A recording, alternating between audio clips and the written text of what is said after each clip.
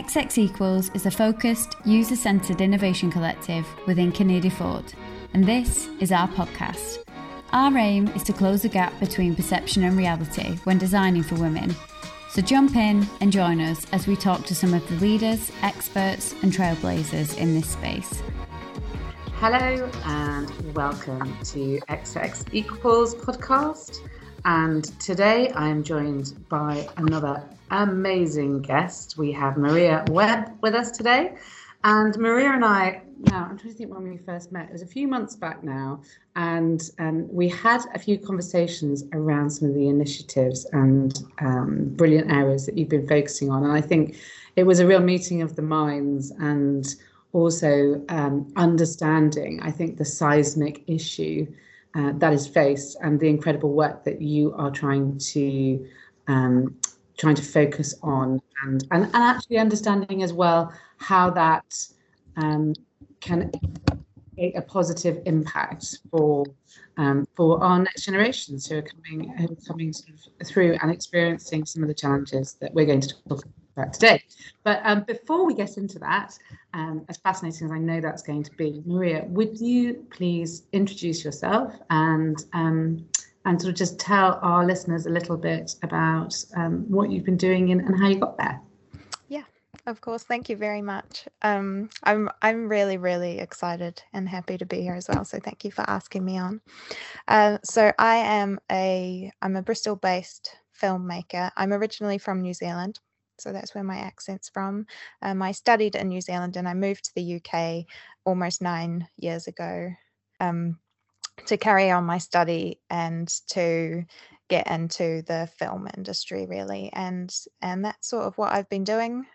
So I started off doing acting in mainly short films, small films, and then I got into some production work and to some larger films as well, which was quite good experience to kind of get to know both sides. And then eventually started a production company with my husband, Harry, and we make movies now where we can, predominantly documentaries. That's what we're focusing on at the moment.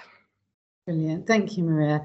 And it was a subject of one of these documentaries, which I know is particularly close to your heart. And also mine, which was the reason why we first met.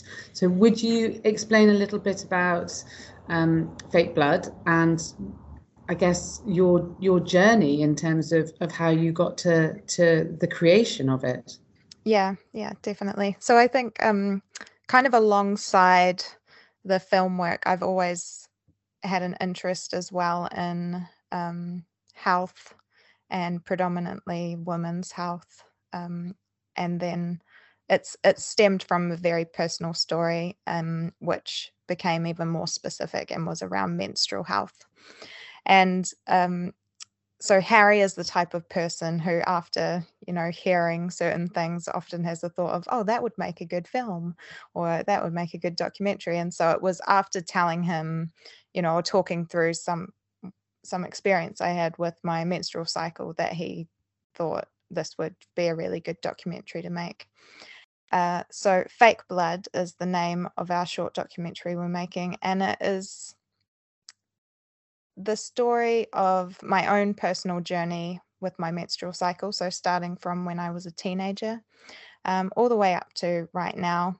And the reason we wanted to make it is because the more I started to talk to other menstruators about what I had been going through, the more I started to hear me too, or I've had something really similar, but this, and do you know how to fix this, or what would help with this? And I started, recommending books and podcasts that had helped me, and eventually I thought, I think actually I've got this sort of wealth of knowledge that would be really beneficial to quite a few menstruators out there, and so I'd like to be able to collate it somehow, in the best way possible and get it out there. And it made sense naturally to turn it into a film, because that's my other passion and where my other skills lie. And Maria, if you wouldn't mind just sharing a little bit about how began to understand how underserved you were being in terms of the support that you were getting, and I guess the lack of understanding and knowledge as well that exists within the medical profession around this space. Yeah, sure. So I was put on the pill when I was about 16 to regulate my cycle because I didn't have a regular bleed every month. And so I was told right from the beginning that the pill is something that can help with this. So if you take it for a long enough period of time, your body will eventually, you'll have regular bleeds. And so that was advice I got from my doctor. And, as a teenager, you hear a solution and I thought, great, I want that. So I did that. And after about 7 years on the pill, I came off and there was no change whatsoever. I had really irregular periods still. I kind of felt like I was back to square one. And I went back to the GP and explained my situation and they had no answer for me. So they said, it looks like you have PCOS. That's probably what's going on. And there is no cure for that. We can't help with that. The best thing you can do is continue staying on the pill. But the pill wasn't serving me mentally or emotionally at all. I was getting really depressed and anxious on it. I was reading all these really horrible stories about it as well, with blood clots and things like this, and it was becoming quite scary. And I also, was in my 20s and thought, oh, is this my life now? Can I only take the pill? And so that's when I started looking or researching into, what's actually going on with me. What is PCOS for a start? And is there something I can do about it? And that eventually led me to a naturopath hormone specialist called Lara Bryden, who I had a consultation with. And she looked at my records and very quickly eliminated PCOS because I didn't have any of the symptoms. I only had irregular cycles. And she just said, look, it looks like your body's been through a lot with synthetic hormones, and your hormones are out of alignment. So I went on an anti-inflammatory diet just to let everything settle down for about 3 months, and that solved everything for me. And since then, I've had regular bleeds. But it was quite eye-opening to have a conversation with someone who wasn't looking at my menstrual cycle like it was a problem. Like I was actually meant to be having a cycle, and it was something that, was quite important or hugely important for my health. Absolutely. And I think this area is becoming more and more evident how little training there is. I think, there's been a lot of conversations recently around, for example, menopause being an optional 2-hour session within the training, again, sort of the space around ovulation. And we did a podcast with a really fantastic CTO of a business called Verso Biosense a few months back, and Joseph Safai, and he said, since starting to work in the women's wellness space, because his history was originally in diabetes care, he said women just don't complain enough. And I keep coming back to this because you look at the average length of diagnosis for endometriosis, it's around 7 years. You look at all of these stories that I have with people I know, and you read about and you learn about, when women start going through, perimenopause, and they go to the doctor and they get offered antidepressants. And, there's just this lack of ability, and we know it's caused by lack of money and lack of time and targets, etc., that GPs need to hit, etc. But it's all about a quick fix solution, and it's never about trying to get to the root cause, no matter how tricky it is. Yeah, I think you're right. And I think also the language around menstrual health and menopause has a huge part to play as well. I remember getting told, cramps, it's just something you have to deal with. It's all part of it. Oh, yeah, you just have to go through that. And so I think that's a big reason why women think, and endometriosis is a huge part, that I think I read somewhere that, it's 100 times more painful than childbirth for some people. And that's not cramps, that's not something that you just have to deal with. And so I think this is another huge problem, is that just it's another sort of silencing tactic as well, you know, on women and menstruators, telling them to be quiet. Yeah, and you look at the stats that are now coming out around actually pain thresholds of women versus men, and how much higher women's pain thresholds are, and actually what that means. And I've been lucky enough not to suffer from endometriosis, but I have given birth, and it really hurts. And I had quite a few drugs in my system at the time as well. So there's clearly this lack of understanding, this lack of empathy that we're seeing, that has traveled down generation after generation after generation, and lack of innovation in this space, lack of questioning around what the alternatives are. I mean, in terms of your journey and how you got to your consultation with Lara, how long did that take you to get sort of from your initial, the initial sort of, I have a problem here, to finding the gateway to the right solution? Yeah, well, it was 1 year since coming off the pill to finding Lara Briden, but I consider my whole journey to have started from when I was 16, because that's when I had an irregular period for some reason, that needed to be looked at. And within that time, I was on the pill, but also constantly going back to the doctor to kind of check in, like, is my period regular now? And if it wasn't, it was sort of going back on the pill. I got told after having some blood tests, it was a very kind of finite, this isn't going to be a possibility for you. And it was actually my mum who then looked at the blood tests as well and said, I don't think that that's right, because they haven't taken them at a time when you'd be ovulating. And that was one of the first times I kind of thought, what is ovulation exactly? Because I'm not really hearing a lot about this. I'm only hearing a lot about the bleed at the moment. And so after having these consultations with Lara Briden, she's very positive about ovulation, and that's kind of where she comes from. And that's when I started to look at my menstrual cycle, not as those 5 days of bleeding and then kind of waiting for them, but as what happens for those other 3 to 4 weeks. Like, what's going on here, and how can I take care of that part of my cycle, because it's all happening. It's hugely important, and I know that was another sort of meeting of the minds for us with the work that XX Equals had done on an internal hackathon, and it was around how we actually look at addressing the whole cycle, exactly, not just that that 5-day bleed or however long that is. It's around actually what is happening in everyone's body throughout that whole the whole entire cycle. Yeah.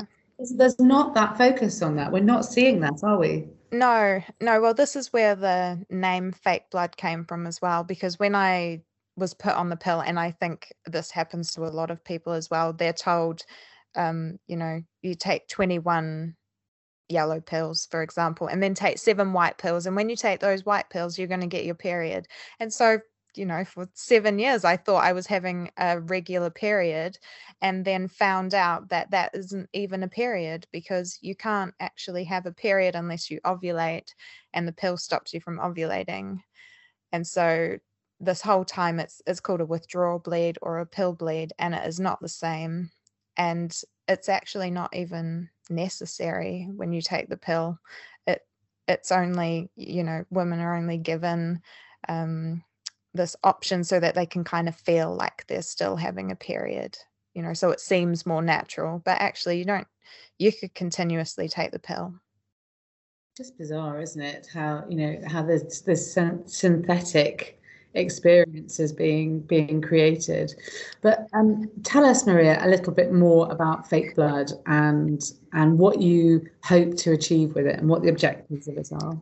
Yeah, so what I really wanted was to create first and foremost a film that would let not just menstruators, but everybody see that there is so much more going on in the menstrual cycle than just a bleed, and that this can be a really life-changing thing if you can understand it.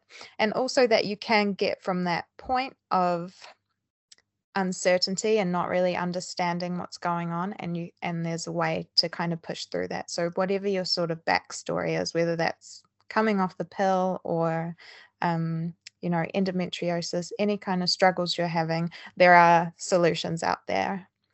And so we wanted to have my story as an example of one of those solutions. And then we want to have the film in a place where you can then start to find these answers. So we're thinking something like a website where you're then directed to more help.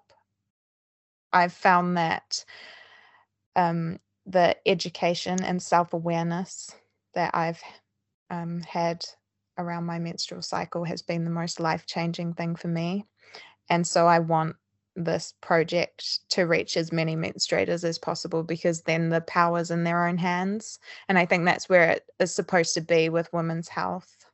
And I think, it's absolutely fantastic that this, it's a resource, really, isn't it? Or a series of resources will be created, because there's an expectation, isn't there, that it's just, you just push through, and whatever the challenges are, it's like you just keep going, you just push through, and actually, I guess the question that nobody really stops to think about is, at what cost?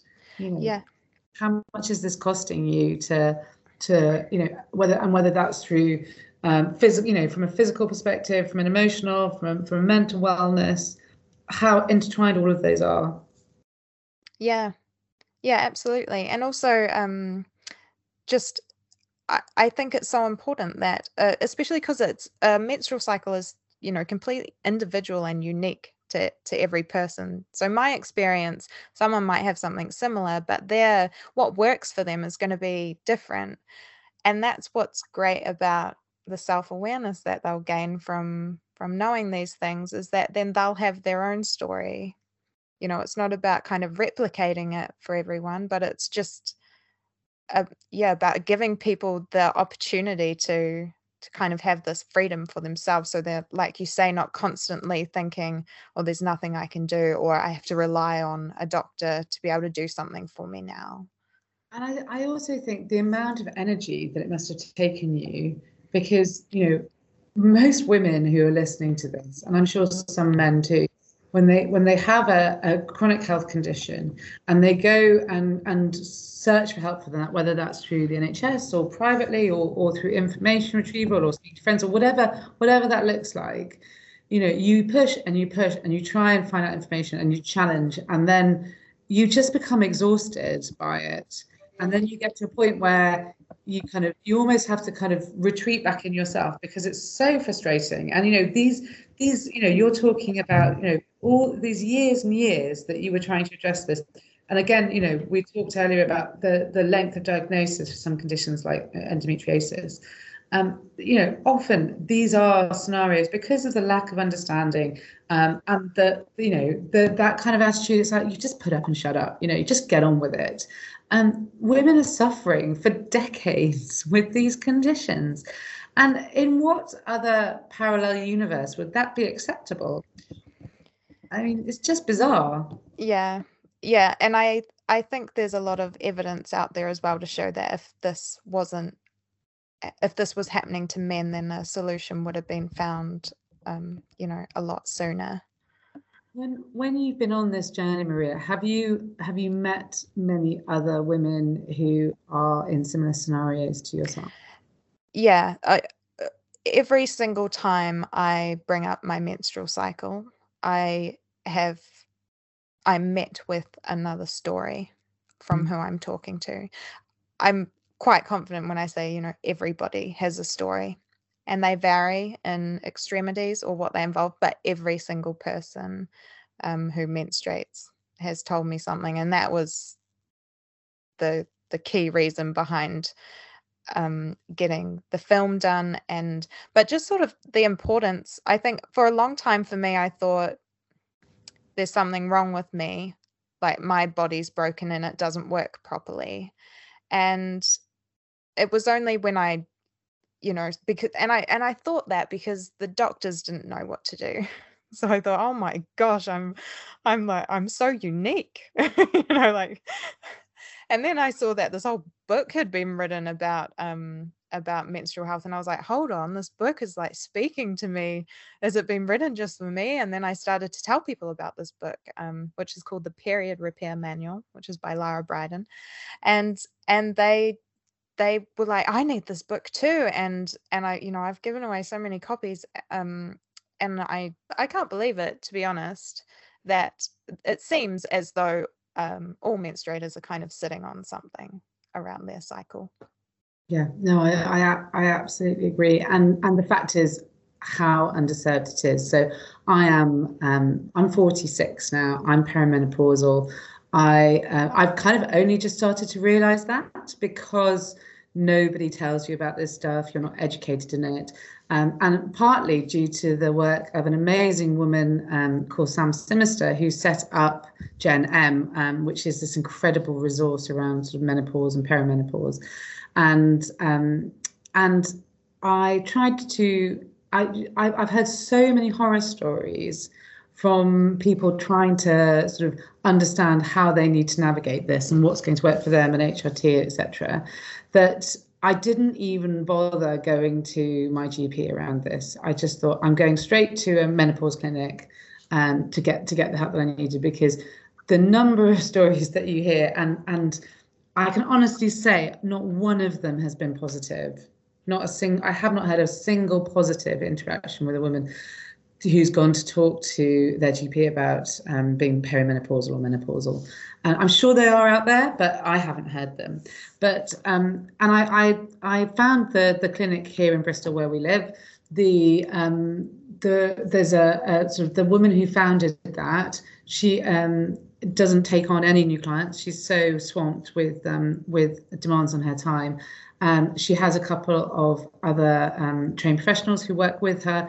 And the first appointment that I could get, which was an online appointment, was 3 months away. And that's paying for it private. So you think if that's the length of time that it's taking to, when you are in the fortunate enough situation, and I know how lucky, and I'm very grateful for that I can go, right, I'm going to throw a bit of money at this to get the help that I need, because I'm aware not everybody has that privilege. But the fact that it takes me 3 months to get an initial consultation, and that's no blood tests, that's no diagnosis, that's nothing, that will follow. You just think how many women out there need, and that's a point in their life, which is, you'll recognize that your body is going through significant hormonal changes. How many women are there out there who need support and need help? It's, I agree with what you're saying, Maria. I think everybody has a story, and people don't always necessarily have the resilience and tenacity and energy to follow that through and to find that help that they need. Yeah, I think you're right as well. I think it's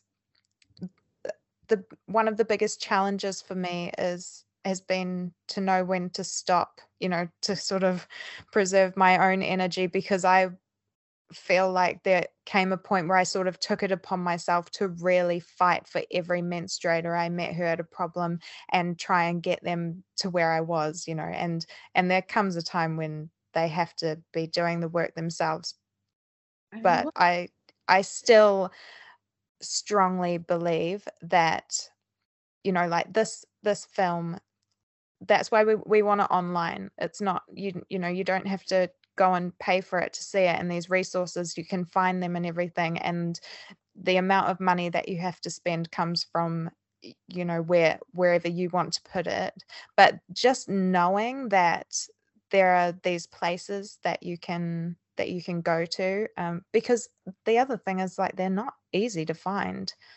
I have a friend whose GP just won't refer her to a specialist because they're not concerned enough about her menstrual cycle, but she just wants to see a specialist. Unfortunately, the way our National Health Service is structured is that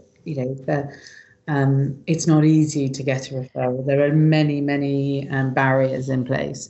And so, Maria, on a more positive note, now you have got to this place where you have this understanding, you have this knowledge.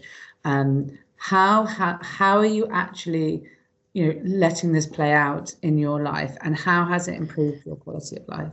I mean, when I talk about this, I really don't shy away from the fact that it has completely changed my life in every single aspect, having a knowledge of my menstrual cycle. The days around the bleed are always a little harder for me. I have less energy, and I feel tired. But knowing what's going on for those other weeks, it's incredible. So my kind of time around pre-ovulation and ovulation, I am getting, double the amount of work done. I'm pretty sociable, for someone who likes to sort of be at home. I enjoy going out, but I'm also, I like going to the gym. I like lifting weights, and I'm physically lifting much heavier weights, and it feels amazing. And there's something about being in tune with that, and then also knowing that this is coming from my cycle. Like, these are coming from the hormones that I'm producing, because I have a healthy cycle now. And that's quite life-changing. I plan everything around my cycle now. I know what type of work I'm going to be best suited for and when to do it. I know when to take my downtime, when to relax more. It is so much easier to communicate with my husband, because I'm just able to say to him, there's a chance I'm gonna, have a little bit of a shorter temper right now, just because I'm heading towards my bleed. So can we just bear that in mind in conversations? And he's really understanding about that. And then also knowing, on the flip side, Harry, I've got a lot of energy. Like, shall we go for a longer walk? Shall we go on a spontaneous weekend away and things like this? And I think it's just really lovely knowing that that's how your body's working. Because before that, I was always like, why do I feel like this now? Why am I grumpy today? Why was I happy yesterday? And so, yeah, this wealth of knowledge and understanding, it's just hugely liberating. It is amazing. I mean, you think about the number of conversations, as you say, that you have with people, and they just say, I'm just exhausted this week. I don't know why. I'm just exhausted. And actually, the reality is that people aren't joining the dots in the same way that you've been able to. And you think about the control that gives us in that space of self-care, and knowing, how to curate your own healthcare, and how to manage that through the month to ensure that you're living the best life that you possibly can. Yeah, absolutely. And also knowing, why, if a bleed doesn't come, not stressing about that, just little things like this. I guess, like, my sort of like takeaway from, or what I hope people get from fake blood, is that the questions you have about yourself become fewer and fewer, because your understanding becomes greater. Because I think, especially as women, we're constantly questioning ourselves and being like, is this right? Have I done enough? Why am I like this now? Why is this happening? Am I broken? And I feel like a lot of those questions are actually connected to what's going on inside our body. It's fascinating, isn't it? And you think about actually the obvious and natural link into fertility that leads from ovulation, and we know what an issue that is in the developed world, particularly. 1 in 3 couples struggle to conceive, and you think that we expect so much of our body. It's like, now you say, well, I might have taken the pill for the last 10 years and had synthetic periods, but now I want a baby. So, within 6 months, it's kind of like you come off this and you're thinking, why isn't this happening? Or, you hear these stories, and there isn't that basic level of understanding of what that journey needs to look like, and how you can, years earlier, start preparing your body for that. Yes. Yeah. Yeah. I think because the pill is like still relatively new in terms of medicine. And so I think it came out, it has its reason, as a contraceptive for coming out, and that was the focus of it. And I think as a contraception, it works really well. But what got ignored was the menstrual cycle, and it still is being ignored in terms of the pill. And so I think, yeah, I think you're right with what you're saying about it. It's interesting, isn't it? Our demands of businesses and the brands that we want to engage with as consumers, we talk about, transparency being so key, and we talk about, authenticity and shared values, etc. And we want that from the shampoo brand that we use to wash our hair, but we're not asking that about, from these pharma companies, from, drugs that we're putting in our bodies. And, and even at sort of the most basic level, we had a brilliant guest on a few weeks ago. We were talking about clinical trials and actually how so many drugs which are then licensed for men and women are not tested extensively on women. Obviously, that's not the case with the pill, but and as you say, it has a valid place, and it's changed a lot of people's lives for the better. But we need to understand that in the same way we have that expectation with other brands that we're interacting with, what the impact is, full transparency, full understanding. Yeah. There was a pill designed for a man as well at the same time, but when they heard it turned off testosterone, they said, no, it will never sell. Which is correct because men want their testosterone, but then equally women need their hormones too. We need our estrogen and our progesterone. And so I always find that story, I feel like that story really sums up how the pill came about. Yes, I think you're right, Maria. I absolutely concur. But tell us, Maria, now. So this journey that you've been on for for a decade, tell us what you would say to your younger self now. Yeah, I was having a good think about this question because I'm really happy with where I am now. But I would definitely tell my younger self to listen to herself more and don't get so tied up in what the people around her are saying. I think that's really good advice. And if somebody who is suffering maybe similar symptoms or has questions and is listening to this, what sort of advice would you give them, Maria, in terms of starting this journey, or just understanding how they can start moving into that self-care space around ovulation? Yeah, my go-to, especially when you're starting, is to read The Period Repair Manual by Lara Briden. If you can't get that book, just go to larabriden.com. She's where I started. She writes in a way that is really easy to understand. She has multiple blogs. You could probably search in her blog for whatever problem you have and you'll find every article about it.